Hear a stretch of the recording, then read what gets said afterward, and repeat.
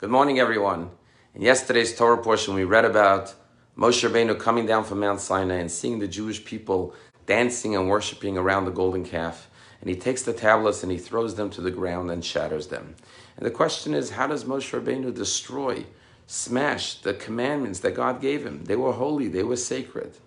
And our rabbis in the Medrash say that when Moshe Rabbeinu witnessed the Jewish people dancing around the golden calf, the letters of the Ten Commandments flew off the stone and ascended back to heaven. And therefore the stone was just a worthless stone. And therefore he smashed them. And the question is, the Torah specifically says that the stone was the handiwork of God and the letters were the inscription of God. So even after the letters flew off the stone was still the handiwork of God. It was still sacred. How could Moshe Rabbeinu smash them? Thomas Paine once said that once the mind is enlightened, it cannot go dark again. You see, there are two types of experiences in life. There are those that are advancements, improvements.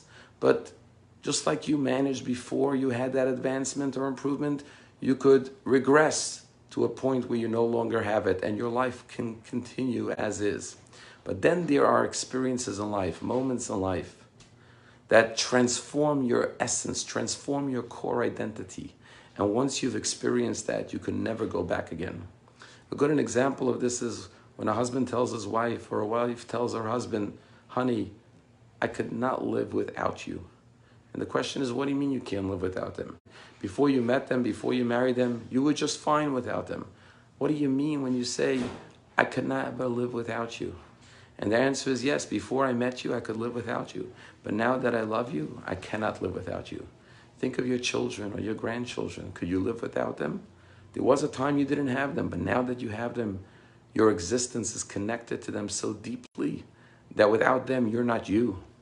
And that's the difference between letters that are written or inscribed. Letters that are written on a piece of paper could be erased, and the paper is fine. But when you inscribe letters on a stone, like the Ten Commandments, you cannot remove the letters from the stone. They're one entity. And if you do remove the letters, you destroy and demolish the stone.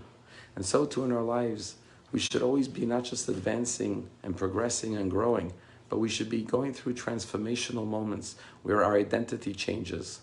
God gave us a body which is sacred like the stone, but he also inscribed the Torah upon our stone. He put his divine imprint, our soul, within our body, a part of God. And that transforms our identity. And therefore we cannot live without our relationship, without God. And therefore the verse says, actually in yesterday's Torah portion, not by bread alone does man live. It's not just the physical and the material, but the spiritual as well. There was a great rabbi in Jerusalem. His name was Rabbi Aryeh Levine. And he loved his wife very much. There's a famous story that he once took his wife to the doctor because her foot was hurting. And the doctor said, what brings you here? And he said, doctor, my wife's foot hurts us. You see, life is a continuous expansion of the definition of I. When a baby's born, I is just a baby. Baby cries in the middle of the night to wake up the parents because I need food. As the child gets older, the child expands the definition of I to include their mother and father. They get older, they realize they have siblings, further expanding their definition of I. Then they go to school and make friends, further expanding their definition of I. Then we get married, we further expand our definition of I. Then we have children, then we have grandchildren. The goal of life is to expand your definition of I as great as you can. And then others are not separate from you. They're a part of you. And therefore, you're one with them, and your identity is linked and intrinsically bonded to them forever. The same Rabbi Aryeh Levine was once asked, after his wife died, someone asked him, what is your home address? Rabbi Aryeh Levine said, when my wife was alive, I had a home. Now that my wife has passed away, all I have is an address.